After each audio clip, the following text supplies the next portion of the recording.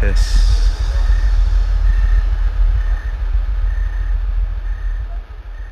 Okay, so my dad bought this house in the 70s. We're in Eagle Rock, California. Is this weird? Want me to start again? No. Okay, so my dad bought this house in the 70s. He met my mom here in Eagle Rock and been living here ever since. Yeah, I know, it's really cute. Actually, it's a little too cute.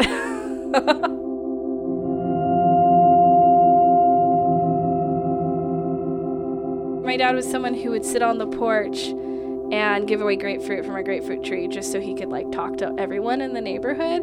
And one day I remember he got mad because this lady came and took all his grapefruit, and then he didn't have an excuse to talk to people. So he liked talking to people. He liked writing down the stories of everything that happened in his life.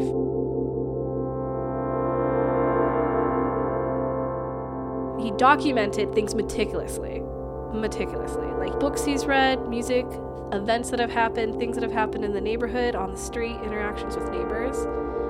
Yeah, no, it's almost to a ridiculous amount. And I didn't appreciate it until he passed away.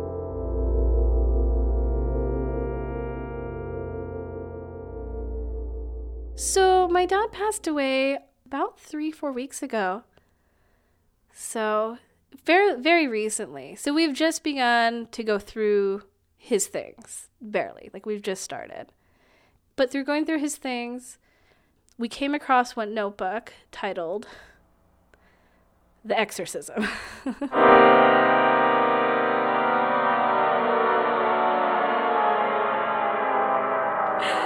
So, of course, me and my sisters had to open it up, and with the book was a CD. And once I saw that, it brought me back to a place that was about 4 years ago. My dad called me up. He just sort of said, me and your mom were up all night last night, and your mom's pretty freaked out. He said that he wanted me to come by and pick up this CD, and that, things were a little crazy over at the house. And that's all I remember that was all that was said. And at this time, my husband worked the night job, so I was all alone. I was completely by myself. Probably 8 or 9 at night. I popped this thing into my computer. The opening, okay, let's see. So as it starts playing, what you see is what looks like someone holding a very shaky camera, like the Blair Witch Project, which would be my dad, and he's kind of getting into the bushes where the fence is by my neighbor's house, and he's zooming in on their window. I thought my dad was going senile, and had sent me a DVD of someone walking. He had accidentally turned turned on the what is it called? Like the big camcorder. He had accidentally turned the camcorder on. And, because at first you can't really even see what it is. It's just maybe someone walking. You hear crickets. It's dark. It's pitch black. You don't really know what you're looking at. And I think I thought he was lost his mind. I thought he was going senile. Did you really? Because you haven't told me that before. Well, I didn't know what I was looking at.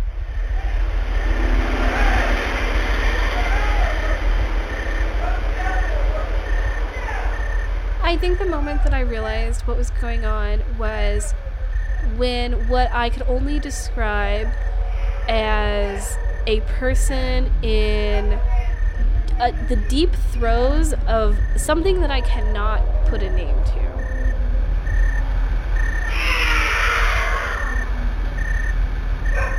I don't know I'm really at a loss for words, because I think that's the part that's the scariest about it, is that the sounds that were coming out of that window did not sound like a human being was making those sounds. It didn't sound human. It sounded like a cat dying.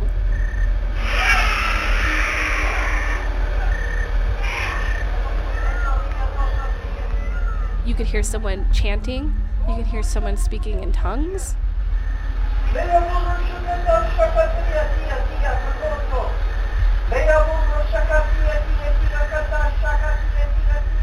The sounds for a rational person, for someone who likes to think that they're a rational person, sounded so scary, and the fact that I was scared made me kind of question everything. And it kind of brought up these things like, what do I believe? Like, do I believe in this stuff? And what's scarier, the fact that I'm questioning what I believe in, or the fact that the people who are doing this really believe in what's happening?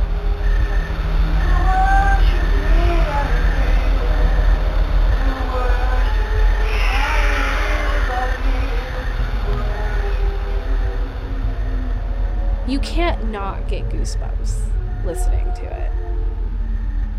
I don't care. I don't care who you are, what you believe in. When you hear something like that, you get goosebumps. Exorcist over there. So my dad, about 3 a.m, when he decided to call the cops, because I think he felt at that point the voices were getting loud enough, and he didn't know. He kind of felt like he had to make an executive decision on the well-being of whoever was in that house. And I think it was 3 a.m, and my mom had to work, and she was getting sick, and my dad was like, you know what, I'm calling in a noise complaint. And when the cops came over, they knocked on their door, and they came back afterwards and told my dad that there was a priest, and there was a girl, and one other guy over there, and they were all soaking wet. And they had this woman in the bathtub, and they were performing an exorcism on her in the bathtub. And the police officer said they had never seen anything like that before. And they couldn't do anything except say, keep it down. They asked if everyone there was okay, if the woman was okay, if she was in distress. And she said she wasn't. Which, someone who's having an exorcism, let's talk about that for a second. Hold on, I'm sorry. The cops talked to the girl who was getting exercised. So this is, like, yeah, I'm okay. Okay, let me go back on that topic, because I feel like this is where fantasy and my dad's stories. Okay, this is where we need to get the notebook. Let's get the notebook. Because this is how my dad tells the story.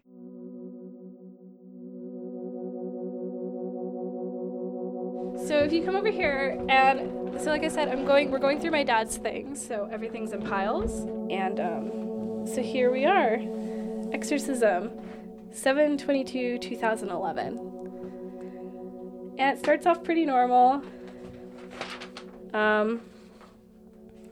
until, yeah, I should clarify, normal for my dad.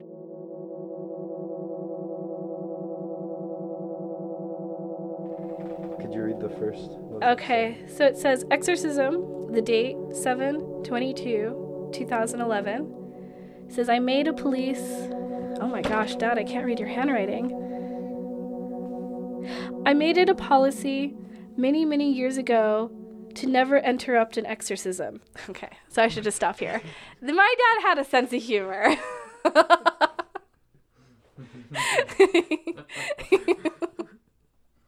He had a sense of humor. No, he was a character. He really was. Oh. Which is why, okay, so I should back up. I don't think a lot of people's natural reaction would be to like document it to this extent. Yeah. So I can keep going. That is why I called the LAPD a couple of nights ago to do my dirty work.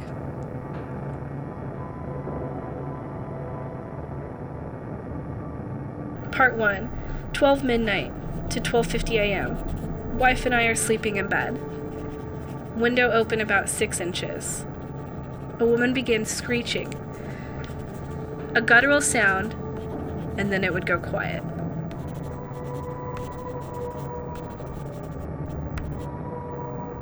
And then I could hear water as if someone was being dunked in the bathtub. There would be a low growl sometimes after the dunk.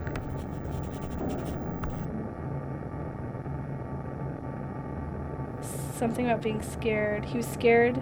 I was scared at coming upon a creature. He's talking about getting goosebumps, which is interesting to me because it's weird hearing about how he felt about it. Because I think, like, you know, he's my dad, you know, he's never scared of anything. And the fact that he's writing about getting goosebumps and, like, thinking that this was, like, a really scary thing. And also him being like an atheist. I mean, this is something that he felt very strongly about. He doesn't believe in that kind of thing.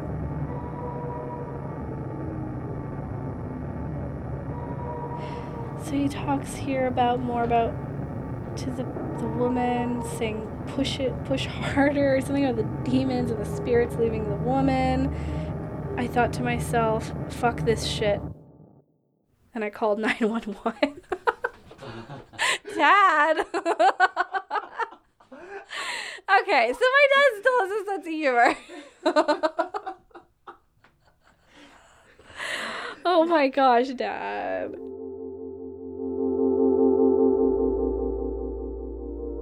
He was witty. He was really witty. He was definitely the kind of guy who would,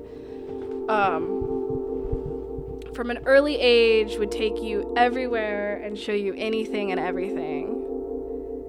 He never stopped learning himself. There was always something, some movie, some book, some art show.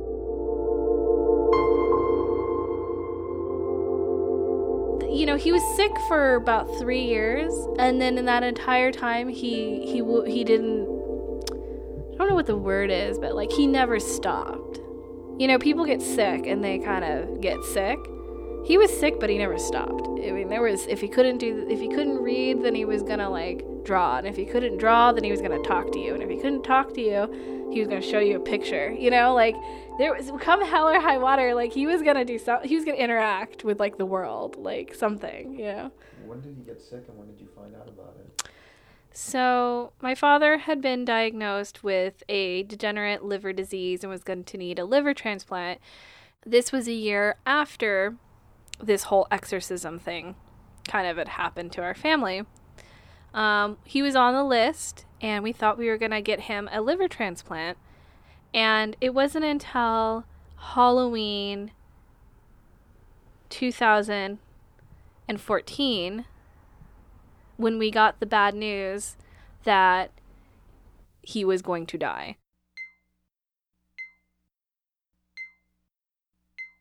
Being a caregiver for someone, you definitely kind of start to feel like you're living in your own personal horror movie. You know, there's lots of blood and pain and screaming and horrible moments that are really hard to erase from your memory. He was trying to breathe and unfortunately was hemorrhaging. He was bleeding out of his nose and his mouth and his eyes. And at this point, he had had too many blood transfusions to sort of count.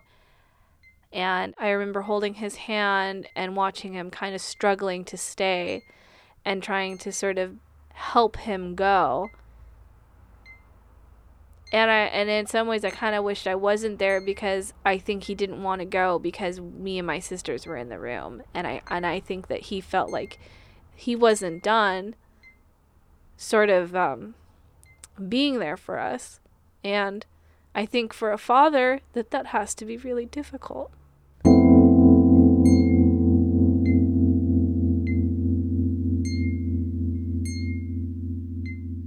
I think one of the hardest things for me was the next day going through his phone. Me and my dad had a routine where, you know, when he's in the hospital, I would go and stay with him. And for some reason on that particular day, I had decided not to go, which was unusual because I pretty religiously would be there.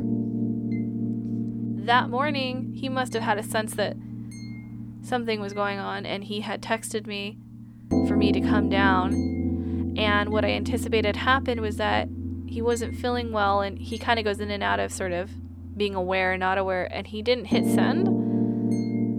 So there was this like long unsent message from earlier that day before he went into shock, asking me to come down to the hospital and to see him and to come talk to him. And that was crushing.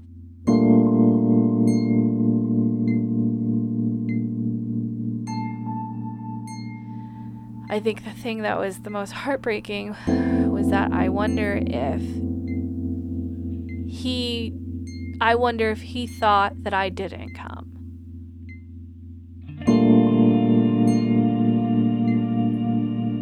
And I think that these thoughts, you start replaying. It's like when you get in a car accident, you just kind of start replaying, like, well, what if I had left 5 minutes earlier? What if he had sent this text message? Or like, what if I had done this? What if I had done that?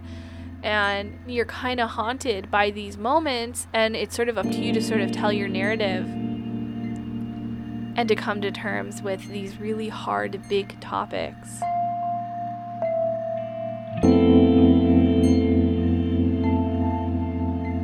And so this has probably been the first week that I've actually been able to sort of like process, like even begin to process, because I've just been taking care of stuff. And to even like really start to think about what even happened, which is interesting how we ended up here talking about it. Because, you know, in the process of doing all this is when I came across that notebook, and it really puts you in a place of like, there has not been a time in my life, and probably because, again, I'm 29, I haven't had anyone super close to me pass away. What do you believe? You know, do you believe in these things? Do you believe in exorcisms? Do you believe in an afterlife? Did that woman believe that she had the devil in her? Like, you know, like, did my dad believe what he was seeing was real? Did I believe what I was hearing was real all those years ago, you know? And I don't have the answer to that. And that's a really weird place to be, to actually be in a place where you're looking and thinking about topics where you don't really have the answer to.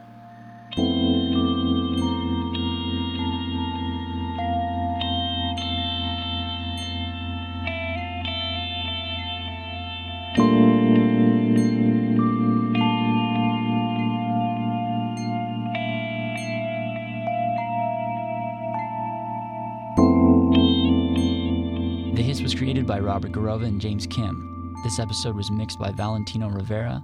Original score by Ryo Baum.